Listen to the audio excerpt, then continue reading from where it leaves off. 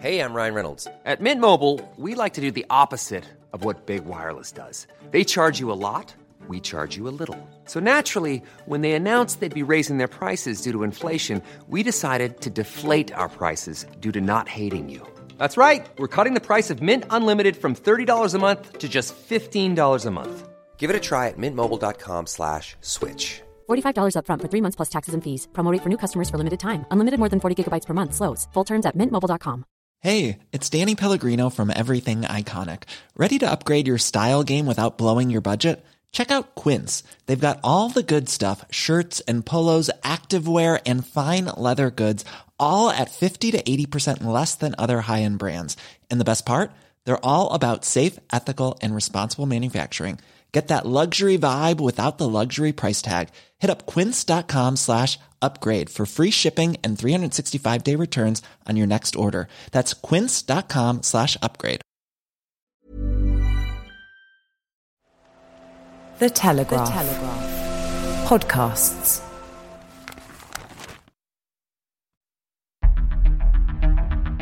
I'm David Knowles, and this is Ukraine, the latest. Today, we bring you the latest news from Ukraine, report from the ground in Kharkiv, and discuss the realities of fighting in Ukraine's counteroffensive. Bravery takes you through the most unimaginable hardships to finally reward you with victory. If we give President Zelensky the tools, the Ukrainians will finish the job. Slava Ukraini! Nobody's going to break us. We're strong. We're Ukrainians. Every weekday afternoon, we sit down with leading journalists from the Telegraph's London newsroom and our teams reporting on the ground to bring you the latest news and analysis on the war in Ukraine. It's Friday, the 6th of October, 1 year and 224 days since the full-scale invasion began. And today, I'm joined by our Associate Editor for Defence, Dominic Nicholls, Defence Editor Daniel Sheridan, Senior Foreign Correspondent Roland Oliphant, and speaking from Grenada, Brussels Correspondent Joe Barnes, and speaking from Kharkiv, Foreign Correspondent Colin Freeman. I started by asking Dom for the latest news from Ukraine. Well, hi, David. Hi, everybody. Let's start this morning. A 68-year-old woman and her 10-year-old grandson were killed in a Russian missile attack on Kharkiv this morning. That came from the Interior Minister Ihor Klimenko. The attack also injured 28, including the 68-year-old woman's 11-month-old grandchild. 2 missiles hit the city just after dawn, about 6, I think just 20 past 6-ish, we're told. One of them ripped a 15-foot hole in the street in the centre of the city, damaged several nearby buildings. There are, if you have a look online, you'll find there's horrific images of destruction on social media. The blast wrecked windows up to, well, you see buildings 6 stories high, bricks, glass, debris everywhere, car, satellite, telegraph poles down, water mains burst. The second missile is believed to have struck on the outskirts of the city. Not entirely sure, the impact of that not immediately clear. There appears no obvious motivation for the location of these attacks. Locals have said that one of the buildings close to the scene of the city centre blast had once been a television channel's offices, but, any more than that, no idea. Now, of course, these strikes come just hours after yesterday's horrific blast in Grozha, which killed 52 people at the moment. So this is about 50 k's southeast of Kharkiv, about 30 k's west of the front line. So hard to see how that could have been anything other than it could have been an accident. We think a local man by the name of Denis Kozier had organised a memorial service yesterday for his father, Andrei. Ukrainian media are reporting that both men had joined the Ukrainian armed forces soon after the start of last year's full-scale invasion. After 3 days of combat, Andrei, the father, received a fatal neck wound and was buried in a military cemetery in the Dnipropetrovsk region. In June this year, his son Denis was discharged from service due to health conditions. He then returned to Grozha, got married, and we think decided to rebury his father. And then yesterday, about 60 people gathered in a cafe for the memorial service. Denis, his wife, his grandfather, grandmother, and his wife's mother were all killed in the blast.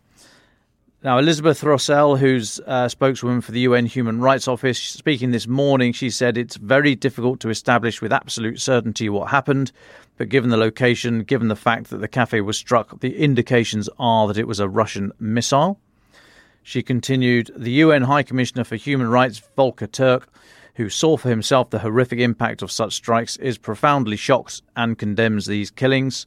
He has deployed a field team to the site to speak to survivors and gather more information. Now, responding to the attack, Ben Wallace, Britain's former Defence Secretary, said last night, put a post on Twitter saying, every time Russia strikes civilians and breaks international law by targeting civilian infrastructure in Ukraine, there needs to be a response. We, as in the UK, he says, we did that with Starstreak, that's an anti-air missile, and Storm Shadow.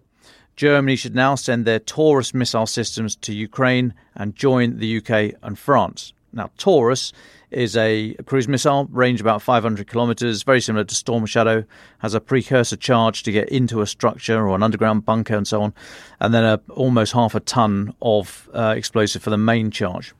Now, I was chatting to Ben Wallace this morning, and he also said, we know that if Putin does not get a response to egregious actions, he will persist. The UK provided anti-air missiles in response to Russia's aerial bombing of civilian areas and Storm Shadow because of Crimea-based attacks on Odessa. France and the UK understand that. Germany's Taurus missiles will help send a strong message after yesterday's bombings, and Russia will learn that their actions unite the international community, not divide them. Hoping to speak next week on the pod with Mr. Wallace. Now, German Chancellor Olaf Scholz, he's under increasing pressure to send Taurus. Norbert Röttgen, who's a senior MP for the opposition party CDU in Germany, said the Chancellor's refusal to deliver Taurus to the Ukrainians contributes to prolonging the war. This policy is therefore seriously flawed morally and politically. So it is building a head of steam there. Now, separately, 24 Shahed drones, Russian-fired, Iranian-made Shahed drones, shot down yesterday out of a wave of 29. This is mainly in the southeast of the country. Settlements in the north, around Chernihiv, Sumy and Kharkiv, and in the east, Luhansk and Donetsk, and south, around Zaporizhia and Kherson, were hit by artillery fire. And then, I'm racing through it because we've got a lot to get through today. And then finally, Sweden is going to send Ukraine a new military support package worth 2.2 billion crowns. That's almost $200 million, consisting mainly of artillery ammunition. This is as per from Defence Minister Paul Johnson speaking this morning.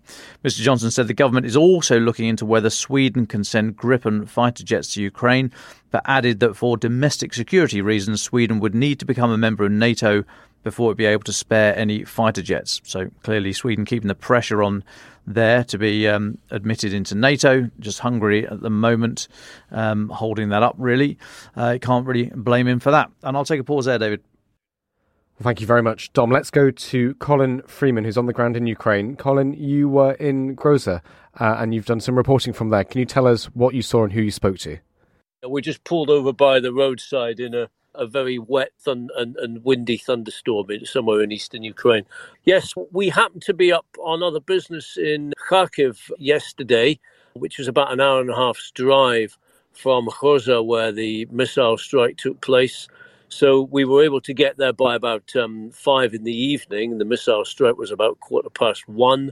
And it was a scene of absolute devastation. You couldn't even make out what kind of building had been hit. We understand it was some sort of cafe, and rescue workers were still at the scene with a bulldozer. And there was a very, very large area just full of corpses, most of them wrapped up in white body bags, but some of them still laid out on the ground, which I think is perhaps demonstrative of the scale of the task that the emergency services had. I think the death toll we were given at the time was 51 dead and 7 injured, which suggests that practically everybody in the building was killed. And normally there's a few, the fatalities are outnumbered by the number of people wounded, whereas this time it was the other way around. The vast majority of the casualties were actually dead rather than wounded. Would you tell us a little bit about the people you spoke to? I was particularly interested in your interview with Yuri Chikala. Yes, while we were stood at the scene, a man came up, a local man, smelt a bit of alcohol. He was swaying slightly on his feet. You do get people in towns like this sometimes, and quite often they're best avoided. But he was very candid. He said, "I'm sorry, I've been drinking most of the afternoon because my wife was attending that gathering that was hit by the missile, and she is dead." And he was at his wit's end, and he said he'd sought solace in drink for most of the afternoon and was wondering what he was going to do with the rest of his life. He said, I love my wife. She was, we were together for 38 years. What am I going to do with my life now? Just stand here and scream? What am I going to do tomorrow? Just drink, carry on drinking for the rest of my life? It was, you don't often see the grief in that sort of rawness like that. But on that occasion, it certainly came across very, very clearly.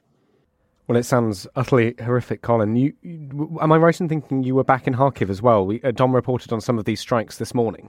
Yes, so having got back to Kharkiv last night, we were rudely awakened this morning by what I thought was a fighter jet flying low over the hotel.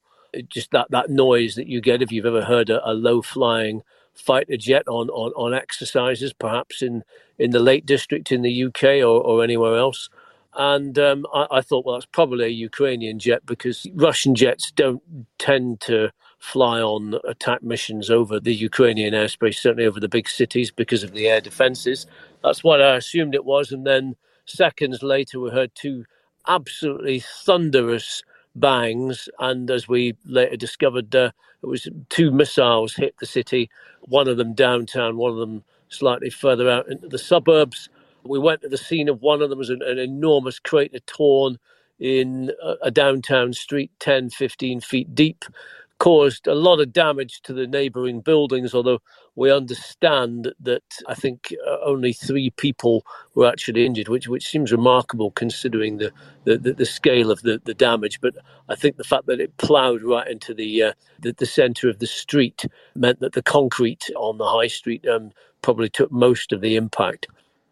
Well, thank you so much for joining, Colin. Do stay safe, and we look forward to hearing from you again soon. Joe Barnes, Brussels correspondent, can I come to you? You've been in Granada for the meeting of the European Political Community. Could you give us your sense of the meeting, what's been happening, and what are your takeaways? Yeah, hi folks. In a sort of sunny Granada, trying to find quiet spots at these summits is always difficult, but hopefully you can hear me loud and clear. So yeah, interesting. So the European Political Community is a loose coalition of 50 up to 50 sort of European states, and it was born out of the idea of everyone needs to get together and oppose Russia and support Ukraine last year. So last October was the first rendition, and now this is the third rendition here in Spain. So yeah, interestingly, a lot of the focus was aimed at the US and whether the US would be able to maintain its support for Ukraine. So European leaders were quite candid in saying, look, we cannot fully replace the US support for Ukraine. And interestingly, I don't know if it's fortunate or not, but I've seen Volodymyr Zelensky, the Ukrainian president, in the flesh quite a few times now, and you can always look at his body language, and I think it tells you a lot about what is happening. And as he arrived at the summit yesterday, he looked weary and tired, and and almost downbeat, more downbeat than he usually is. I don't know if is it the fact that he's just had a busy few days, or is actually now he's starting to worry because without sort of US support, European support, Ukraine would be stuck and facing sort of a military defeat by Russia. But so arriving at the summit, he warned that his main challenge was now keeping the West united behind Kyiv. He warned that Vladimir Putin would continue to stoke tensions to divide Europe amid what he described as a political storm in the United States. He said it's a difficult election period for the US. There are different voices, and some of those voices are very strange. And then he said the main challenge we have now is to save the unity of Europe. So that's kind of referring to a few things. Is he really needs Europe to sort of step up to the plate, to potentially look at replacing, even though they've said they can't, replace US aid. And then there's small splinters appearing in Europe for the first time. You have, as we've reported on, Poland said it won't send any more military aid to Ukraine while it builds its own armed forces up, and then Slovakia, where we reported on Robert Fico, the pro-Russian populist who won the recent election there, he has also withdrawn military support to Ukraine. So it's interesting that some of Europe's most ardent backers of Ukraine are sort of going out the door. So then throughout the day, Zelensky basically He gave an address to the 45 or so leaders amassed in Granada, which contained a few points. One, he told a story of Kharkiv and how children were having to be schooled either at home on laptops, or there were several schools for about 1,000 children established in the subway system. Those who have visited Kharkiv will know that the metro and subway system there is not being used and is more used as a bomb shelter these days. He pleaded for more air defence systems to counter what is expected to be another Russian campaign of strikes on Ukrainian infrastructure aimed at freezing Ukraine throughout the cold winter. And then, as I said, he called for unity. So the EU, Joseph Borrell, the EU's top foreign diplomat, affirmed that Europe would never be able to replace the US. Zelensky received a few promises of help. Interestingly, the Germans, after he met with Olaf Scholz, the German Chancellor, said that they were exploring another delivery of a Patriot missile battery to the American-made air defence system, which is much loved in Kyiv. And Spain also promised to ship Hawk surface-to-air missile systems, which are, they look like mini rockets on sticks, kind of the most James Bond bad guy villain weapon that I've seen of late. But largely, Europe did what it was kind of expected to do and rode behind Ukraine and continued to offer that support. And then what I'll say next was interesting. So Volodymyr Zelensky gave a speech, and he spoke about kids in subway schools in Kharkiv. But he then went on to basically warn Europe, and especially Eastern Europe and the Baltics, that if Europe and the US don't step up to the plate and basically help Ukraine finish the job, that Russia will be able to rebuild its military by 2028, effectively strong enough to invade potentially a Baltic state or another Eastern European state that is in Vladimir Putin's sort of greater perceived plans for a new Soviet Union. And this is what Zelensky had to say. If there is any pause in this aggression against Ukraine, any freezing of the situation, then there will be a critical moment, 2028. If Russia is allowed to adapt now, by 2028, the Kremlin will be able to restore the military potential we have destroyed, and Russia will have enough power to attack the countries that are in the focus of Russian expansion. And he cited that as intelligence gathered by the Ukrainian intelligence services of these perceived Russian plans. It's interesting that it was kind of a multifaceted visit. It's great for him. It's an opportunity for him to speak to as many people as possible. He had talks with Emmanuel Macron, with Rishi Sunak. So Rishi Sunak offered to guarantee a $500 million loan through the World Bank for Ukraine to essentially help Ukraine fund its efforts throughout the winter. Britain offered to pay £10 million towards energy purchases. So if Ukraine needs to go to international markets to buy electricity this year, he would do that. And he offered to basically continue with weapons deliveries. But yeah, it's a good opportunity for Zelensky to have some face time with all these leaders who have rode in behind him and given him lots of backing. But he often is forced to do that over the telephone or in meetings in Kyiv. He never will have so many leaders in the same room as him. And then today, the larger contingent of European leaders have left, and there's now a meeting of the EU 27 happening informally here in Spain, and they are discussing enlargement, and that will, with a focus on how can the EU reform itself enough to be able to let Ukraine in the doors. And there's hope that they can have that done by 2030 to admit Ukraine as a member of the EU, which is one of its key sort of main political goals alongside joining NATO as a result of the war. And I'll stop there. Thank you very much, Joe. Just to say to our listeners, of course, we spoke to our Europe editor, James Crisp, yesterday at length about Ukraine's journey towards the EU. So if you missed that, do go back to yesterday's episode and listen to that. Joe, just quickly before we go to Roland Oliphant, Joe, how long are you staying in Granada? Are you reporting for another few days, or are you back to Brussels? Back to Madrid tonight, where I have a layover, and then early Saturday morning I'll be back in Brussels. So be sad to leave sunny Granada, but all good things come to an end, as do European summits every so often. Oh, well, thank you so much for joining us. It's been really good hearing you. Roland Oliphant, can I come to you? In your last trip to Ukraine last month, you spoke to a number of soldiers to get a sense of the realities of what fighting on the front line in the counter-offensive is like. Reading your reporting, it sounded exhausting and difficult, made even harder by the organised and disciplined Russian defences. What did those soldiers tell you? Yeah, I mean, it's about a month since I spoke to them now, actually. It's been going on, so forgive me if my memory plays tricks on me. But These were guys from the 47th Brigade, which is one of the brigades that was trained by NATO instructors and built up basically to take part in the big push. And if you remember, back in spring, in the run up to this, there's always talk about who's going to take part in it, this and that. These are guys who are given a lot of the shiny Western kit. So they operate Bradley fighting vehicles, they operate Leopard tanks, they're issued with American rifles. They were trained across Europe in about 3 different countries. So they were created for this fight. And I spoke to some guys who'd been in combat basically for 3 months at that point. So went into action on the first day of the offensive. And when I was there, they were still, and when I spoke to them, they weren't literally in action. They were in a rear area, resting up under some trees in an area concealed from Russian observation. But effectively, their unit was still in combat at that point.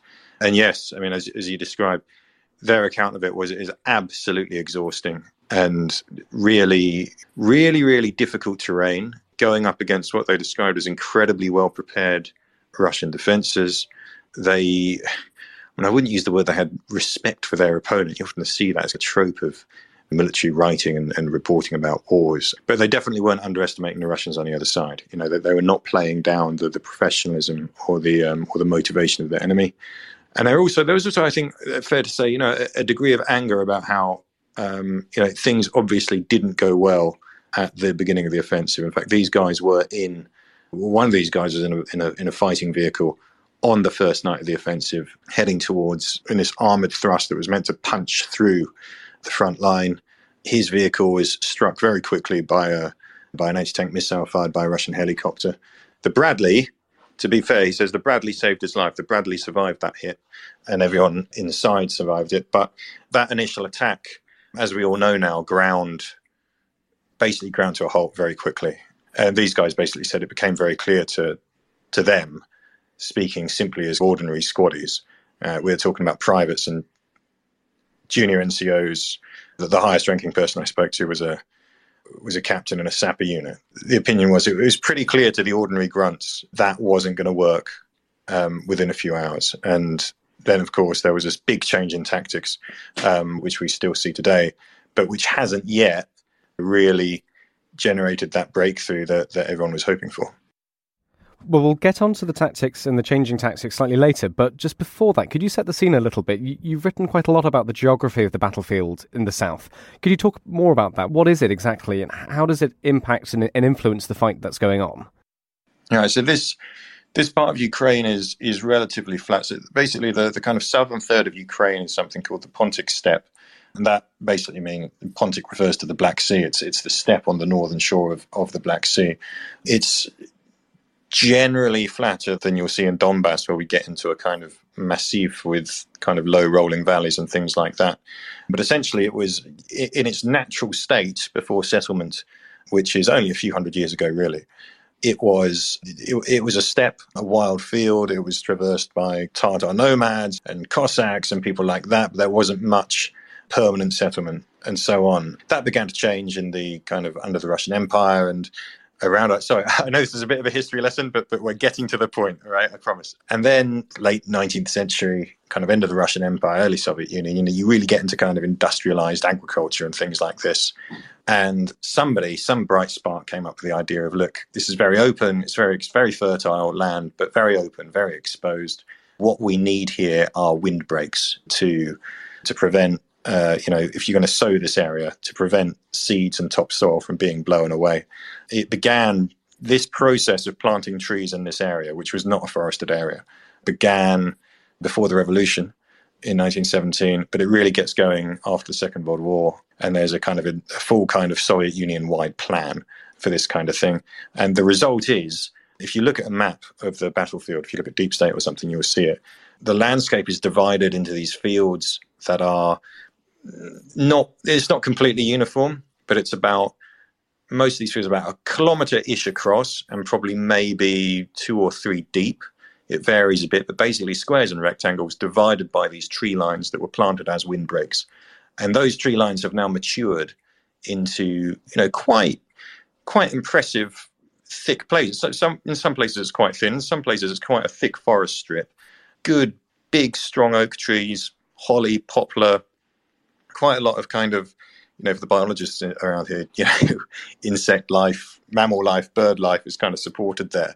And one of my theories is that that's why when we drive through that part of Ukraine, the car gets covered in kind of dead insects in a way that you just don't see in Britain anymore these days. And I kind of suspect that the tree lines are sustaining that biodiversity. Anyway, so that's the history, but that is what is defining the entire battlefield. And what these guys said to me was, this is a tree line war. The fields are completely flat, completely exposed. There is nowhere to hide. There is no way to approach the front line without being spotted by Russian surveillance drones. The same is true of the Russians on the other side, by the way. It's almost an entirely transparent battlefield. Your only cover anywhere is the tree line, which means everybody digs in to defend the tree line, which means you've got to assault the tree line. Your best way of approaching the tree line you've got to assault is to fight your way up the perpendicular tree line that leads to it, because it's in a grid pattern, right? These tree lines meet each other at right angles. So every tree line is fortified. Everyone's dug in there. The trick is to assault the tree line, capture it, but then you've got to get enough of your guys in before another counterattack comes in. And essentially, the entire battle, the way these guys described it, had become this tree line defined war. And that's what they count progress in. That's what they're talking about. You see a lot of this analysis about the Surovikin line and, they're through the dragon's teeth, or, you can draw these lines on maps. That's a little bit misleading, I think, talking to these guys, because actually it's not just those big trench systems that people can spot on satellites and say, this is where the Russians are. Actually, basically every single tree line, they're dug in, ATGM teams, covered trenches, all kinds of complex defensive systems, and all of it fronted by landmines. So you can imagine how formidable an obstacle that is. And that has a lot to do with why things are going so slowly. Well, thank you very much, Roland, for that. That's very comprehensive. So let's bring this back to the tactics then. You've sketched out the nature of the battlefield. We've talked a little bit about the slow progress made right at the beginning, and indeed the slow progress now. So could you just chart for us how Ukrainian tactics have changed in the past few months? Yeah, so they went into this basically attempting a classic kind of armoured breakthrough, blitzkrieg as you will. They went in with armoured vehicles and tanks. They basically drove straight at the Russian lines. The idea was to punch a hole through, infantry dismount, clear the trenches, you create a breach, and hey, off we go, all the way down to the Sea of Azov with, you can draw arrows on maps going in all kinds of different directions. As soon as the vehicles run into these incredibly thick minefields that cannot be quickly cleared, and suddenly Russian anti-tank guided missile teams are popping up in the tree lines and knocking out the vehicles, it becomes clear that they have to switch to smaller units. So it's actually, the way they were describing it, is relatively small groups of men fighting their way usually up along the tree lines, and then they have to gain a foothold in a Russian trench, expand that foothold, then get enough people in to hold it because the Russians will counterattack. You have to move in quite small groups because, as I was saying earlier, the battlefield's basically completely exposed to surveillance and drones. Getting through the minefields is incredibly difficult and incredibly slow. So you'd have to have a lot of reconnaissance to work out where the gaps in the minefields are, and if not, to punch through them. I mean, one of the sappers I was talking to was saying, well, actually, quite often what we have to do if we're working with the infantry and we're right on the front is we will assault. So the sappers will assault with the infantry into the Russian position through the minefield, and then only then they start working back to clear a path through it. So incredibly difficult. And when you get into these fights in the trenches, it's incredibly close quarters stuff, which comes down, a lot of the survival seems to come down to luck and sheer kind of refusal to give up in a way. But they described a specific fight to me. It was frankly terrifying. And the way they said, we're basically incredibly lucky to have come out of that alive. But they did take that trench. Well, finally, Roland, could you just tell us that story? I mean, I know it forms part of the end of your dispatches, these soldiers talking you through exactly that, how they assaulted a Russian trench. Can you tell us from their perspective what happened? Sure. So this was a Russian position somewhere in the Robotynya area. I spoke to them just a few days after they'd done this, and I think they were still a little bit shell-shocked about what they'd been through. So this was a classic Russian position, a trench dug into a tree line, very well defended, huge minefield in front of it. This was the fourth attack, they told me. So the first attack failed. Second attack succeeded, was kicked out by a Russian counterattack. Third failed again. So this was their fourth try. And the way they did, they managed to identify through reconnaissance a gap in the Russian minefield. Instead of going straight for it, they and this is, I think they were quite lucky with this, because this time they did get their vehicles out, which they don't often want to risk them. So they flanked this tree line. So if you can imagine, you're facing a tree line. They went round, I suppose you're facing it the left-hand side with their Bradleys, got into the field behind it, drove along about halfway, and then they dismounted from the Bradleys and they assaulted through the tree line towards the Russian trench that was facing Ukrainian positions on the north side of the tree line. And pretty much everything, he said to me, it's a cliche that, everyone has a plan until they get punched in the face, and it's always like that. Everything goes wrong. So the idea was that there'd been a preparatory bombardment and the Russians were meant to have given up or run away. They hadn't. The Bradleys came in and shot up the trenches with their anti-personnel ammunition. It didn't really work. The trenches were 2 meters deep. The tree line was pretty thick, so that wasn't effective. Reconnaissance had identified these kind of little communication trenches that they were going to get into to gain access to the main trench system, but they couldn't find them. So they just found themselves assaulting through these trees, get into the trench. And the guy said, it was the first assault team, about 5 people. Within about 2 minutes, 3 of them are wounded. There's only 2 still fighting. Grenades coming in from all directions. Gets in the trench. One of the guys tells me 3 grenades go off straight away. First guy takes most of the shrapnel. Second guy takes some as well. I'm standing behind them, and there's a lot of smoke from grenades. I'm asthmatic, so I start having an asthma attack, but I've still got to fight. So he's then confronted by a Russian soldier. He thinks he's only about 4 meters away from him. It's dark. There's muzzle flashes firing at him. He fires back at the muzzle flashes. They both miss. The Russian tries to run away get out of the trench and run away along the top. Lifts his rifle and fires at him. Misses. Describes throwing grenades, firing his rifle, taking his inhaler out of his pocket, taking a suck, putting it back in. And they're stuck there for about half an hour, expecting the other teams from their company and the other Bradleys to come and support them, but they don't really understand why they're taking so long. And eventually one of the guys who's still fighting kind of assumes that the guys who are meant to come in on the flank are arriving, but they're not. So he assaults down the trench, realizes he's assaulting all by himself, and he's incredibly vulnerable. And he said, well, what he did was he just grabbed a Russian machine gun and got it back to where the other guys were. And they used that machine gun to hold off the Russian counterattack until finally, after about half an hour of this, the rest of the company came in, cleared the position, and secured it. So a huge amount of luck. And then they were reflecting on it, and they said, well, actually thinking about it, what won that fight? Well, we knew that if we tried to retreat, we would be dead in like 2 minutes flat. We had no choice.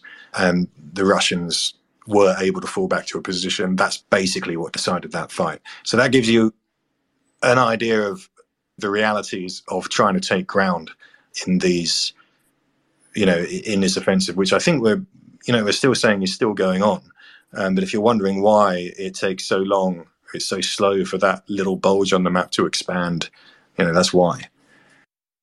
Roland, hi mate, it's Dom here. Really interesting perspective there to describe the ground as you are. And I was just reminded, it sounds very much like the bocage of northern France, sort of after D-Day. It took the Allies weeks to get out of after they'd made the beachheads, it took them weeks to then push on, because the ground sounds fairly similar. It was sort of high-sided lanes with hedgerows that covered anti-tank teams running around all over the place. The tanks were moving in those lanes, couldn't really see over the top. And the way that the villages were scattered around there, and the trees and the forestry blocks, as you described, they were all within a couple of kilometres of each other, which was just perfect anti-tank range. So as the Germans had all these little groups of infanteers that were able to effectively produce a lattice work, a network of kind of an anti-tank matrix, basically. So it took the Allies weeks to get through all that. It sounds pretty similar. I mean, we need to get Francis back to have a proper historical analysis and see what kind of the casualties that were taken and what kind of effort it took to get through that, because it does sound very similar. And I've been told from elsewhere that the minefields not only incredibly dense in terms of the mines per square metre, But I wonder if you've heard this, Roland. I was also told that they were stacked, mines were being stacked one on top of another. So whilst you get the specialised mine clearance vehicles that are then designed to pull these things up, and if they detonate, then so be it, but they're designed to get underneath them so they don't get under the vehicle. But so they might clear one or perhaps two at the top layer, but there's still another one or two underneath that. I don't know if you'd heard that at all. And that then is blowing the tracks off of the mine clearance vehicle, and then you're back to on your belt buckle with your bayonet, stabbing around looking for the metal thing. Is that have either of those things been relayed to you at all? The guys you're speaking to? They didn't mention specifically the stacked mines, but I have read and heard about that elsewhere. What the sappers said to me was, look, this is absolutely not like you read in the textbooks. So the Russians have taken the textbook, the old Soviet kind of, you would deploy this number of mines here and so on, and they've tripled it, they've expanded it. And he said, when we got here at the beginning of the offensive, we realized the Russians have got really inventive. They've really adapted. And everything is booby trapped. So every mine you're trying to take out, there's going to be maybe a grenade attached to it. Yeah, maybe, kind of triple stacked, things like that. The infantry, he was reluctant to talk about mine vehicles that had been lost and stuff, but he did say we haven't got that many of them. And the other thing about the mine clearance vehicles is they're absolute priority target for the Russians. So if a Russian drone operator sees a Leopard tank and a demining vehicle side by side, he'll go for the deminer because that's crucial for getting through the minefield. The infantry guys who've assaulted rely on the sappers to get through. They were saying, look, the Vicent is one of the ones that the Ukrainians use, and it's basically a Leopard chassis with a big plow on the front.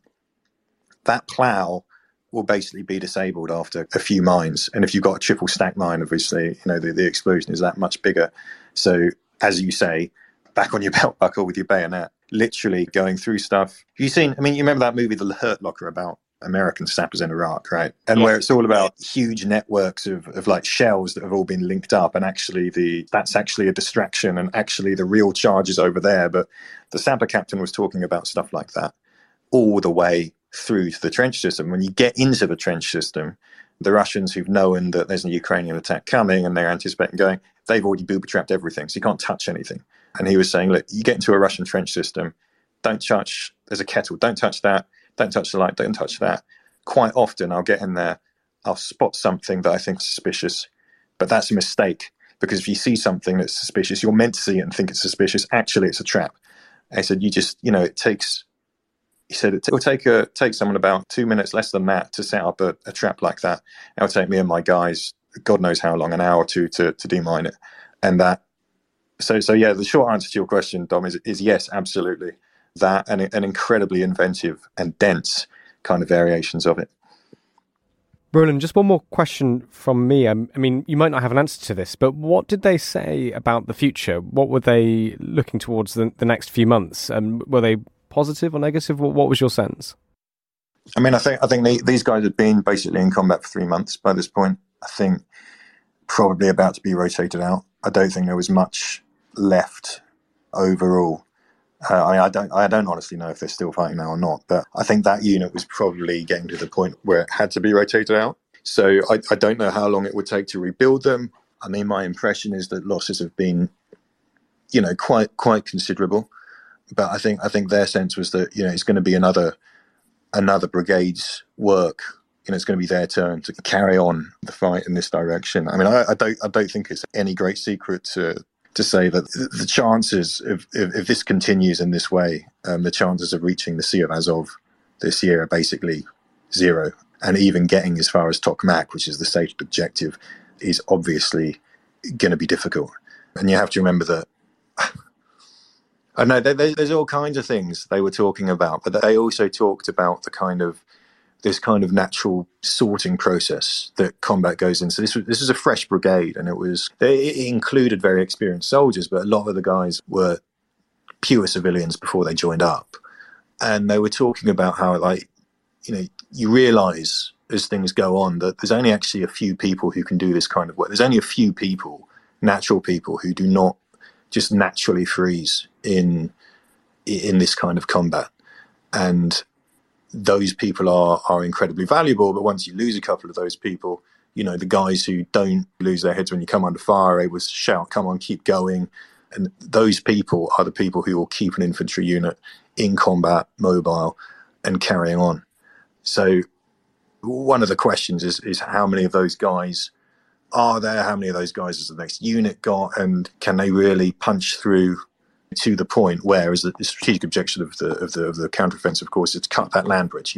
Even if they can get to a point where they can project artillery or rockets against the main Russian communication lines, maybe they don't have to completely cut the land bridge. Although, in my experience, when people say they've got fire control over a road, that doesn't mean the road is closed. You can still run through it. But all those human factors, these very human factors, are going to dovetail into the future of this battle. Quite honestly, I think I'm losing my thread, so I better pause right there. Well, thank you very much, Roland, for talking us through all of that. Was, I think, invaluable to hear. Let's go to our final thoughts then. Joe Barnes in Grenada. Yeah, so my kind of thoughts departing Grenada is the apparent and perceived waning of Western support for Ukraine. We've got the world sort of reported and trodden on ground of what's happening in the US, but Europe, it does seem to be a little different. Again, I mentioned Slovakia and Poland earlier, but I think on a wider scale, the support is still there, and I wouldn't say it's gone away, but I do see a slight shift in the focus of countries, especially countries that are facing elections. This is the second of the 3 European political communities I've been at, because the one held in Moldova, I was actually in Ukraine at the time, so missed that. And the first 2 were entirely focused on sort of Ukraine. They were really all about Ukraine and what is Europe's response to the Russian invasion. This event seemed to lose that focus, and migration became possibly what was the main issue at the summit. And I just fear, as this war goes on, support won't wane entirely. It won't just drop off the side of a cliff.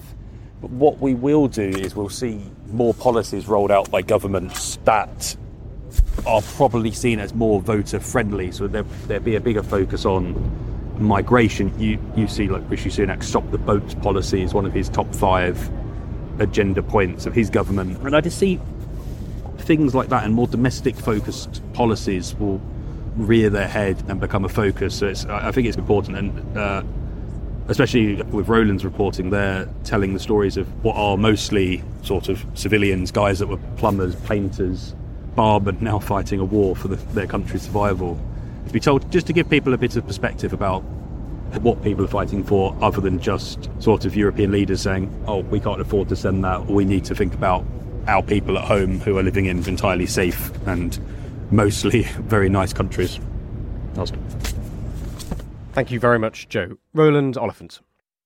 Yeah, hi. I was just thinking about what those squaddies said to me, and talking about the current debate about Western support. I think there's a couple of lessons or a couple of things to take away. The first is there are serious things that I think NATO and the West have to have a look at and acknowledge went wrong. One of which I think is the training. I mean, like, pretty much everyone I've spoken to, Ukrainian fighters, pretty unimpressed with the level of training they received from NATO, and a universal, a very widespread sense that it didn't anticipate the kind of fighting they ended up doing. It was kind of, there are patches of, these guys saying patches of absolute brilliance, really, really useful stuff, but also this weird emphasis on stuff that would have been appropriate in the war on terror, but is completely inapplicable to storming a trench defended by the Russian army. So that's one thing. There's other little holes. Things like, it turns out M16 rifles, which these guys were issued with, are not very good for storming trenches because they're too long and they tend to jam a bit with the kind of dust and dirt that you get. And these guys went on that particular assault I was telling you about with AKs that they'd taken off Russians in previous assaults. So all these little lessons. But the other thing, these kind of highlights. So number one, the Bradley fighting vehicle genuinely saves lives. These guys consider it absolutely amazing. If they tried to do what they did in old Soviet kit, they would all be dead, basically. So that's really important. The other thing, US cluster munitions, very controversial.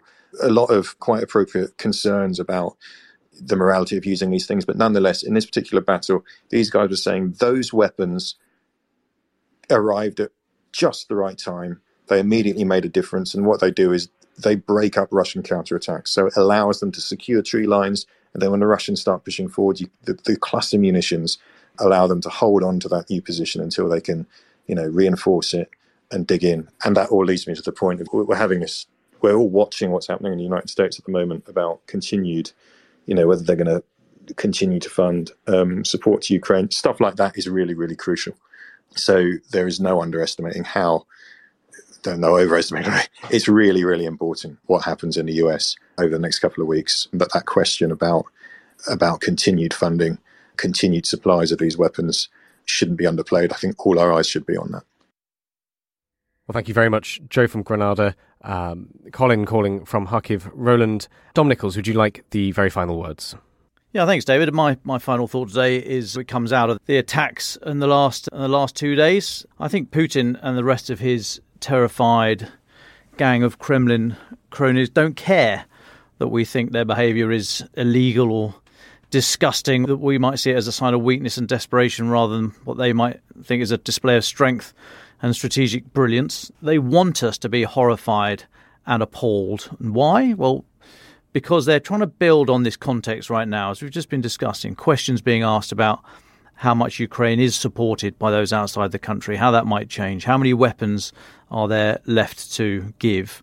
And Russia wants us to, in this context, to be so traumatised and terrorised that we say to our political leaders, oh God, just make it stop, make the killing go away, make the misery go away, push Zelensky for a compromise, even if it means Russia gains some land. But I think to do so would be a mistake and would be a betrayal of Denis and Andrei Kozyr, their families and friends, and everything that they were prepared to fight for. I think it would be a betrayal of the grandmother and her grandson killed this morning in Kharkiv. There will be other attacks on civilians, as Russia can't do much else and believes it warped, in a warped way, believes it formed some sort of strategy to erode external support. So we must prepare ourselves for more of this, but we also need to dig in. We need to keep the conversations going with our friends and neighbours who may have switched off to what's happening in Ukraine, as painful as those conversations will be. We need to keep pressure on our elected leaders. We need to use our voices, no matter how many people are listening. And as you know, David, a lot of people contact us here at the Telegraph and ask, what can I do to help? What action can I take? Who's going to listen to me? And I've said before that we might only be able to do one little thing. We might only be able to talk to one other person, a family member, neighbour, someone in the shops. But if so, we should do it. It all helps. And I think we should do it for Ukraine. I think we should do it for the people killed yesterday and this morning, and for those whose lives will be torn apart in the future. We should do it because standing up to this disgusting behaviour is, I believe, to be on the right side of history. We should do it, I think, also for ourselves, because although we may be many thousands of miles away from the front line, we are involved. The war is taking a toll on us too, and we need to exercise ownership and agency over our feelings and our mental health if we are to keep offering the level of support that is so much needed and welcomed. And everyone listening to this podcast has the power to do that, and we will be with you every step of the way. Thanks, Dom, Roland, Joe and Colin. This week was Conservative Party conference, and the new Defence Secretary, Grant Shapps, was top billing. I wanted to speak to our Defence Editor, Danielle Sheridan, to get her thoughts on Britain's new Defence Secretary after just a few weeks in the job. Well, Danny, thank you so much for your time. In the past week, we've seen the Conservative Party conference. You've been closely watching Defence Secretary Grant Shapps. It's the first time we've seen him in his new role so often and so intensely in a few days. What did you make of what he said at conference? Thanks for having me on. Yes, it was really important to see Grant Shapps in this role. It's a new brief. Earlier this year, we had the DSEI land warfare, arms fair, you name it fair, and he should have attended and he would have made speeches and all the military chiefs were there, but he had a bereavement in his family, so wasn't able to come. So this really was his big kind of debut, really, where he would discuss the defence brief in detail, and I thought he presented himself really well. One major thing that came out of it was when he was pressed on whether or not he'd commit to 3% rise of GDP on defence spending. Obviously, that's been a hot topic for some time now. Liz Truss, when she was running to be Tory leader, presented it as a big part of her manifesto. And Grant Shapps was quick to correct the record and say actually he was the one that came up with that idea. And he did say he believes that we should be rising our defence spend to 3%. However, left himself wiggle room when putting that out there by saying, you know, I'm not saying it in the immediate sense, I'm saying in the longer term it could be something that we get to, but yes, I believe that that is the right goal to have.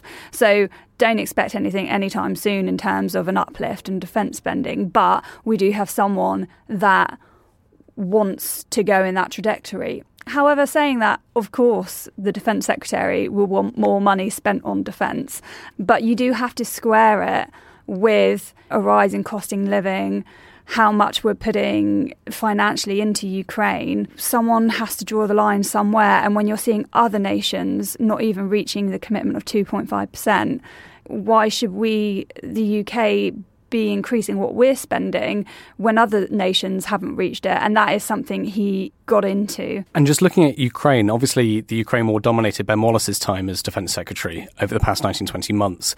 And before that, what did you make of remarks from Grant Shapps at this conference? Do you think that we're going to see a change maybe in the style of leadership from the Defence Secretary? What did you make of what he said and what he was clearly thinking about when it came to Ukraine? Well, I was really impressed that what his story with Ukraine has been. You know, he's had a family of refugees living with him from Ukraine. I don't know how many cabinet ministers beside Ben Wallace visited Ukraine, but he did. And I have been impressed by his personal connection with it. He revealed during a conference that his surname is actually of Polish origin, and he has spoken about how his family were, you know, forced to flee Poland. So it's obviously something that does hold something personal to him. So I don't believe that we will see any kind of wavering in support. The Prime Minister's made that clear, as has he. But in terms of how that support comes, if it's in the traditional sense. Ben Wallace, the former Defence Secretary, said the other day that he, as he left office, told Sunak he needed to put 2.3 billion more into Ukraine. That's a 50% uplift on what we've currently been giving them. And that money doesn't just grow on trees. So I don't think Shapps wants the onus of putting more money into Ukraine to be coming from the UK specifically, but perhaps he sees that the UK will have a role, and this is what I have been told, he sees the UK having a role in encouraging other nations to provide more money, more weapons, more ammunition. I had a story in the paper the other day, this came from a senior military chief who said that the cupboards are dry, we don't have any more stock to be giving to Ukraine. And I put to the person, we've given 14 Challenger 2 tanks, are you sure we couldn't spare, 5 more? And they said, absolutely not. It's not possible for us to give away more tanks. So I think that creates a very stark picture of where we are and what we can give in terms of capabilities. And don't forget, we are living through a cost of living crisis. And I recently interviewed Sarah Atherton, who's going to be the next, or likely to become the next chair of the Defence Select Committee after Tobias Ellwood had to resign. And she said she does her job by speaking to her constituents, and what she says in Parliament is led by what she hears on the doorstep. And when she's got people in Wrexham saying that they can't afford to heat their home nor buy substantial food to feed their family, how can she then back giving a hell of a lot of money to Ukraine when she is seeing suffering at home? So, it is a really tough one, and thank God I'm not a politician. I don't have to make that decision. That's something that now falls on Grant's shoulders, and I think it will be really tough for him. And in a way, Ben Wallace and Boris Johnson got a lot of glory. They were both in power when this war broke out, and it was quite defining for both of them. And their legacy, whilst Boris has obviously been marred in controversy, a lot of it will focus on what they did for Ukraine. But they were kind of lucky in a sense because they went into it when the war was fresh. You know, it was outrageous what was happening and people were really fired up about it and wanted to support and felt it was right to put this money into it. But it's a war of attrition, it's dragged on, and now the reality is hitting home and there's an element of fatigue and people are saying if this is just going to go on and on for years, what are we going to do back home? And lastly, Shapps did respond to the story I wrote regarding we don't have any more tanks to give. And he said, we mustn't forget that whilst we want to help Ukraine, we have to protect ourselves too. And when those 14 Challenger 2 tanks were originally given away in February, the head of the army, General Sir Patrick Sanders, said that it will leave the UK temporarily weaker without that capability. And I think Shapps saying we must still look after ourselves plays into that mentality of whilst it's important to keep helping Ukraine, we also mustn't forget that we need to protect the defence of the realm, and we do that by having, you know, stuff in the cupboard in case the worst were to happen. So just to finish off very quickly, it seems from what you're saying that you were impressed broadly, and at the moment support for Ukraine seems pretty solid, but there seems like there might be some warning clouds ahead. I definitely agree with that there are warning clouds ahead. I think he's got a really tough job on his hands because he's picked up a war where there is fatigue among the general public, and that's a difficult thing to navigate. One last thing I would say in terms of why I was impressed by Shapps, he doesn't have a military background, and that was presented as a negative when he was promoted to this role. And that was put to him at conference. And he said he didn't agree with that because as he saw it, it doesn't matter if he was a captain 20 years ago. What matters is that he understands how politics works. He understands the machine of Number 10. He understands that as a politician, it is his job to work with the experts, work with Tony Radakin, Patrick Sanders, Richard Knighton, you know, Ben Key, these are all the chiefs of the military, work with them in his role as politician and take guidance from them and then make a decision on what's best, rather than going in and saying, oh, well, you know, I served, so I know best. He's saying that actually maybe that could be a hindrance, and him coming in as fresh meat, in a sense, can actually be a good thing. Danielle, thank you so much for your time. Thank you. On Tuesday, I spoke to Lesia Vasilenko, a People's Deputy for Ukraine who was visiting the UK to attend the Conservative Party annual conference. I started by asking her what she was trying to get out of the trip. The Conservative Party conference, as the Labour conference for Ukrainians, is a major opportunity to tell our stories, to ram up more support for Ukraine, and to make sure that that we say thank you for the support that we have received already. What kind of conversations have you been having with British MPs? Are you encouraged by the level of support you're receiving? The support from the British people and the British members of Parliament who represent those people is huge. It's tremendous, not just in the amounts that Ukraine is receiving, but also in the fact that Britain is the example for the world to follow.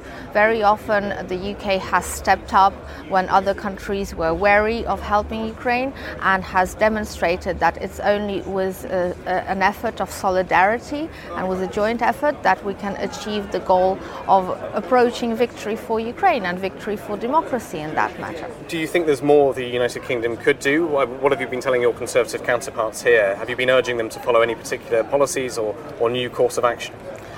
We need these policies to materialize much faster. And when I say these policies, we need a decision on the ability to use Russia's arrested assets that sit in the national banks of the UK and of the other countries as well. The UK here could again be the example to follow. We need a solution as to the companies that still continue to operate in the Russian markets and that are not being sanctioned by their own countries. In the UK, 73 British companies remain in Russia doing business as usual. So there must be some form of either sanctioning of these companies, or a form of where the revenues these companies receive in Russia go to the humanitarian efforts to help Ukraine. Moreover, we need also a decision on the tribunal against the Russian aggression. This tribunal needs to be set up. It needs to be set up not just with Ukraine's efforts, but with the international community's efforts. All the war crimes we are talking about today, the near famine situation in Africa and some of the countries in Asia and the Middle East caused by the grain not being able to be exported from Ukraine, that all started with Russia's aggression, which started back in 2014. And that crime of aggression needs to be definitely condemned, and there needs to be reprimands and responsibilities of Russia. And finally, what we are also asking our conservative counterparts and the conservative government is to start the dialogue of imagining what Russia will look like after it loses. It's not just about getting Ukraine to win and the victory for democracy, but it's also making sure that Putin's authoritarian regime has lost, and has lost for good. And with that loss and fall of the totalitarian regime, we would like to see a responsibility of the state of the Russian Federation, and we would like to see, well, a simple "I'm sorry" from the people of Russia to the people of Ukraine, but also the reparations that need to be paid out to the people of Ukraine and the government and the state of Ukraine for all the losses that have been incurred because of the war Russia is waging against us. So at conference, you feel like your voice, your voice is being heard?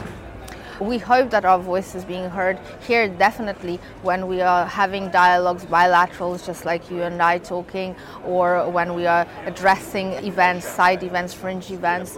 Of course, we are being heard while we are in the room. The task is then to make sure these words materialize into action, into concrete legislation, policies and action.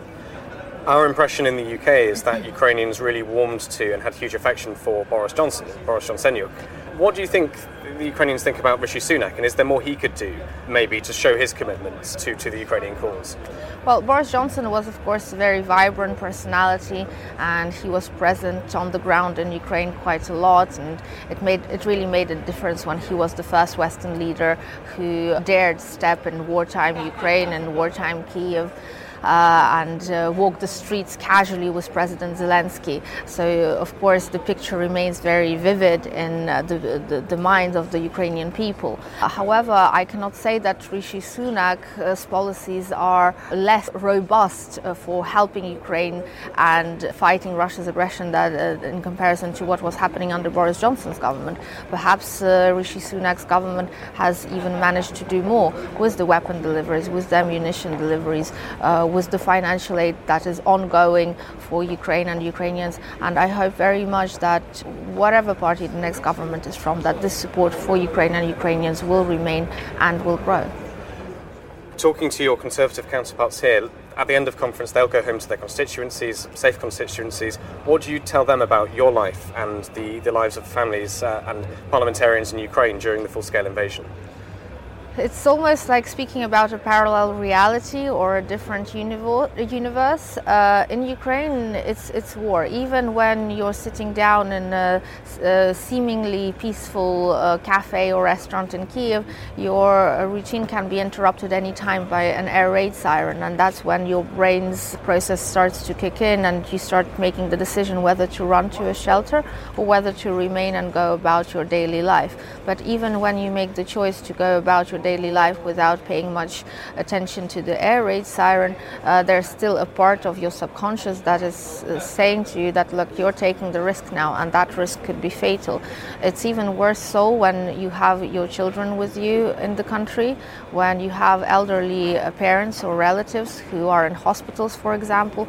Every time the stress levels that we live through in Ukraine as Ukrainians, they really impact our lives in a way that it's impossible to actually convey with words. You have to be there and you have to live through these situations and these circumstances yourself, with your own family present there. It's a whole different experience when you're there on your own as an adult person who has, in your right state of mind, made the conscious decision to be there. It's a whole other story when you are living that life with a lot of people for whom you bear the responsibility, and where it's really nothing that you can do about it, and you leave a lot of your life up to fate, but also to the armed forces of Ukraine. And every day in Ukraine we say thank you to the armed forces of Ukraine, every day that we wake up, every day that we go to bed, for another day of, well, a seemingly peaceful life. How has your family's life changed in the past 19 months? Have you been able to find any sense of normality? Where are you now as a unit? I think that my family is the same as every Ukrainian family, is grasping for every opportunity to live life as normal as possible. So the children need to go to school, there needs to be playtime organized, there needs to be some fun elements to your life, and every time you do that, you try to also quench down on the guilt that is rising, because you realize that at this point in time, while you're eating your lunch or you're having your fun, there's somebody dying on the front line for you to be able to enjoy this peaceful life. Or there's another family who has already lost someone, or there's families living with the father being completely disabled because of this war. Displaced families is a whole other story, a very sad story, a very tragic story. Then we have 6 million Ukrainians living abroad. These are families that have been separated. Some of them have now been separated for life, because the rate of divorces has gone up dramatically in Ukraine these days. And the effect this war is having on the general mental health of the population, especially of the youth that is growing up with this burden of war, which will accompany them throughout their whole life. This is a whole wartime generation which is being formed in Ukraine right now. So these are all the issues about which we like not to think right now, or try not to think right now, because right now we have to deal with survival. We have to deal with approaching the victory of Ukraine with everything possible, with every little helps, if you like. Whatever one can do is doing to approach the victory of Ukraine. But the consequences that we will need to deal with after the victory, the list is just infinite. When you go back to Ukraine and back to the Rada, what message or thoughts will you take from your experience here in the UK? What will you be telling them? Well, definitely that there's the support and there's the readiness to support Ukraine even more, but that we need to continue, on our side, we need to continue with steady and sustainable international efforts and international communications to keep telling the stories of Ukraine. The fact that people are growing tired, and I'm not afraid of that word tired, is Russia's objective. Russia is trying to pull Ukraine into this protracted conflict, and with Ukraine trying to pull in all of the partners of Ukraine into this protracted conflict, whereby everybody will be completely worn out, exhausted, not wanting to think or care about the war anymore. Now, we must not give in, and despite this tiredness, which we must acknowledge, we must have a conscious approach to what we are doing, to the way we are communicating, what we are communicating, and also our interlocutors, our recipients on the other side, in the UK, in France, in African countries, Latin American countries. They must also be aware that the war is still going on in Ukraine. Just on that, my final question really is about that worry. I mean, we've seen the election of Robert Fico in Slovakia. There's murmurs in the US about maybe falling US support for Ukraine. What's your reaction to that, and how will Ukraine and its allies seek to combat that, do you think? Well, Slovakia has been supporting Ukraine throughout the war, so with the change of leadership, my hopes are that the people will not give up, and that the people realize that turning their back on Ukraine is actually making themselves vulnerable to the risk of the Russian threat approaching towards them. Whereas the US support, there's ongoing work through our diplomatic channels and through the leadership of our country to make sure that the support of the Biden administration does not waver, and that it is continued on a bi-party level, bipartisan level from all sides. At the moment we're talking only about the interim budget, and we're hoping that the fact that there's no Ukraine aid clause in the interim budget, that it will appear in the main budget, and possibly the military support at least is going to be increased for Ukraine. Thank you, Lassia. My final interview from Conservative Party conference is with British Conservative MP Jack Lepresti. Chair of Conservative Friends of Ukraine, I spoke to Jack about his time in the country, his work supporting Ukraine, and the future of the Western Alliance. I was asked to take over the chairmanship of it back in the summer, which I was very glad to do, because John Whittingdale used to be the chairman, and he's obviously doing ministerial duties at the moment, and I was delighted to be able to do it. I serve on the all-party group for Ukraine, and I've got my own APPG for sovereign defence manufacturing capability, and in my own constituency I have MOD Defence Equipment and Support, which does all the procurement for not only our military, but all the sort of procuring and moving of kit and equipment to Ukraine. So, there are 3 strands there, which give you an indication of why I'm involved and why I'm passionate to support the Ukrainians. And so far in your chairmanship, what would you point to as the sort of big achievements that you think you've got through this group? What we've done is we've managed to start to reach out and build a solid network of supporters.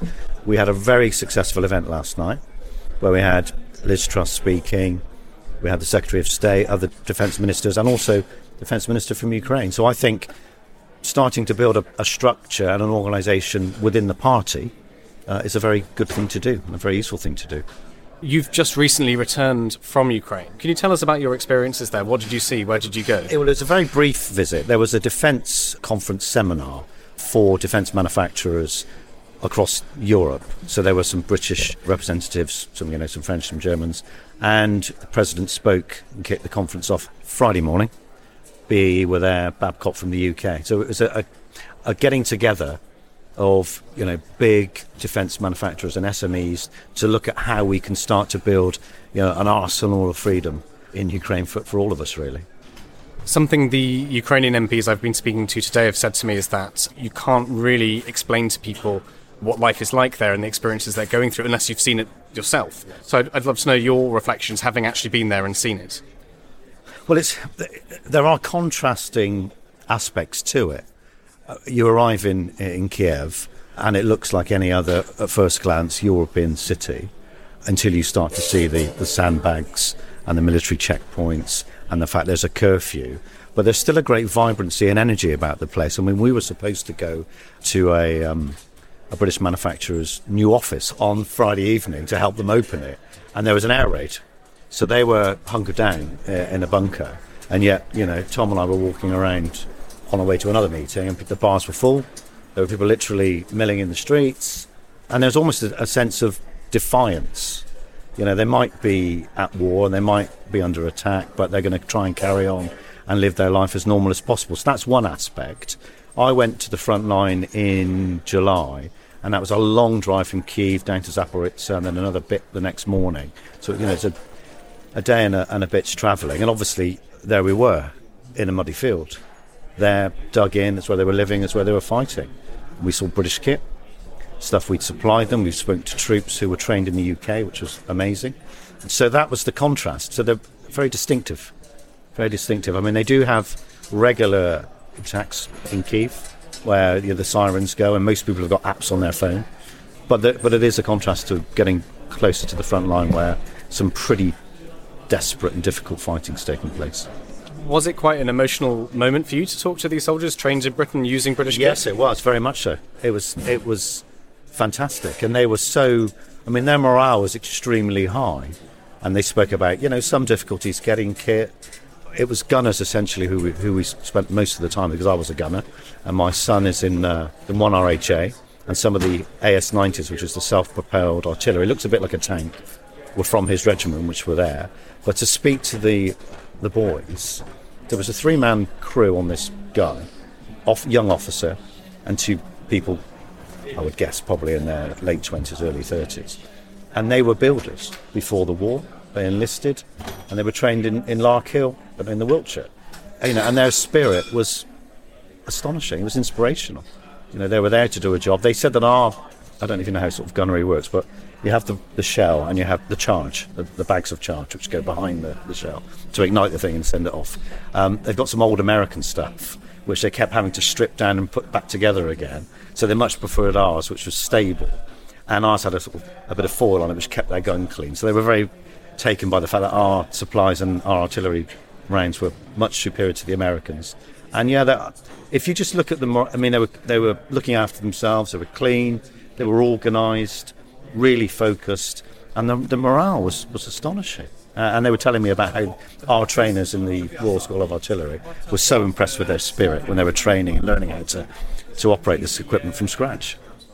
In the last week, we've seen some issues potentially for the Western Alliance supporting Ukraine with the election of Robert Fico in Slovakia, and there's continuing questions about the American election next year. Do you detect any murmurings or problems either in the Conservative Party or Parliament as a whole as to British support? No. I mean, I share those concerns. I mean, I'm hoping to get across to Washington in the next few weeks to talk to Congress people. We've had a few meetings with various people since we've been here. But no, as far as the British commitment goes, I mean, we are, as a United Kingdom, as a House of Commons, I think, completely united and understand, the ramifications of getting Putin out of Ukraine and ensuring that country remains free and independent and stable for all of us. I mean, they're fighting our war, essentially. This has been going on since 2014, incrementally, bit by bit. So, no, as far as the UK goes, I don't think there's any doubt that we're there, we're going to do more, and that support's going to remain whatever happens in the future. Do you have any questions or worries about the Labour Party's position on Ukraine at all? We're going to Labour conference in a week and we'll be asking many of the same questions. And it seems like it's been a very sort of bipartisan area of support within British politics. What's your take on that? I think that's correct. I don't see any diminution of support from any part of the House of Commons. I think it is a united effort. I think there's complete agreement and support, and I don't see any real difference, if I'm honest. Is there anything we haven't spoken about you think you'd like to mention? Well, I'm working on a lot of the meetings I'm having in Ukraine and a lot of the stuff I'm doing here is trying to make bilateral working collaboration between British and Ukrainian defence companies easier and quicker. Because ultimately the Ukrainians are going to have to upscale their industrial capacity to produce a lot more of their own kit. We need to replenish our supplies and our stockpiles. And there's a lot of innovation and really clever stuff going on with UAV technology in Ukraine. So I think we could work together very effectively. And we've seen BAE, operating under license. Babcock, I would say, are there as well. So that's what I've been sort of focusing on, to try and break through the bureaucracy, make it easier, and get things done. Just two more things, if I may. That implies, and I've been hearing this from analysts, politicians, that this is going to be a long war. This is going to be at least a year, another few years. Is that the sense you get as well? Well, I don't know about a few years. And what the Ukrainians have done as far as breaking through the Russian lines without any air cover or air superiority is astonishing. So I think progress, it's difficult to break through miles and miles of minefields without being able to pulverise the ground first from the air. So they're doing astonishingly well. Years I'm not so sure about, but it isn't going to end anytime soon. If we imagine the sort of worst case scenario that the Western Alliance fractures in America as well, what will Britain's reaction be, do you think? Well, we led the effort right in the beginning, and I think we'll continue to do so. And I'm sure not just at our level, backbench members of Parliament, at governmental level, conversations are being had. And I'm pretty certain that the Western Alliance will hold together. But as we led it to begin with, I think we can still maintain, the moral high ground to say, look, we were the first people out there to say, actually, we need to support these people. This is what we've done. This is how well they're doing with the support we've given them so far. Let's just carry on and get the job done. Ukraine the Latest is an original podcast from The Telegraph. To stay on top of all of our Ukraine news, analysis and dispatches from the ground, subscribe to The Telegraph. You can get your first 3 months for just £1 at www.telegraph.co.uk/Ukraine the Latest. Or sign up to Dispatches, our Ukraine newsletter, which brings stories from our award-winning foreign correspondents straight to your inbox. We also have a Ukraine live blog on our website, where you can follow updates as they come in throughout the day, including insights from regular contributors to this podcast. You can listen to this conversation live at 1 p.m. London time each weekday on Twitter Spaces. Follow The Telegraph on Twitter so you don't miss it. To our listeners on YouTube, please note that due to issues beyond our control, there is sometimes a delay between broadcast and upload. So if you want to hear Ukraine the Latest as soon as it is released, do refer to the podcast apps. If you appreciated this podcast, please consider following Ukraine the Latest on your preferred podcast app. And, if you have a moment, leave a review, as it helps others find the show. You can also get in touch directly to ask questions or give comments by emailing ukrainepod@telegraph.co.uk. We do read every message. And you can contact us directly on Twitter. You can find our Twitter handles in the description for this episode. As ever, we are especially interested to hear where you are listening from around the world. Ukraine the Latest was produced by Giles Gear, and the executive producers are David Knowles and Louisa Wells.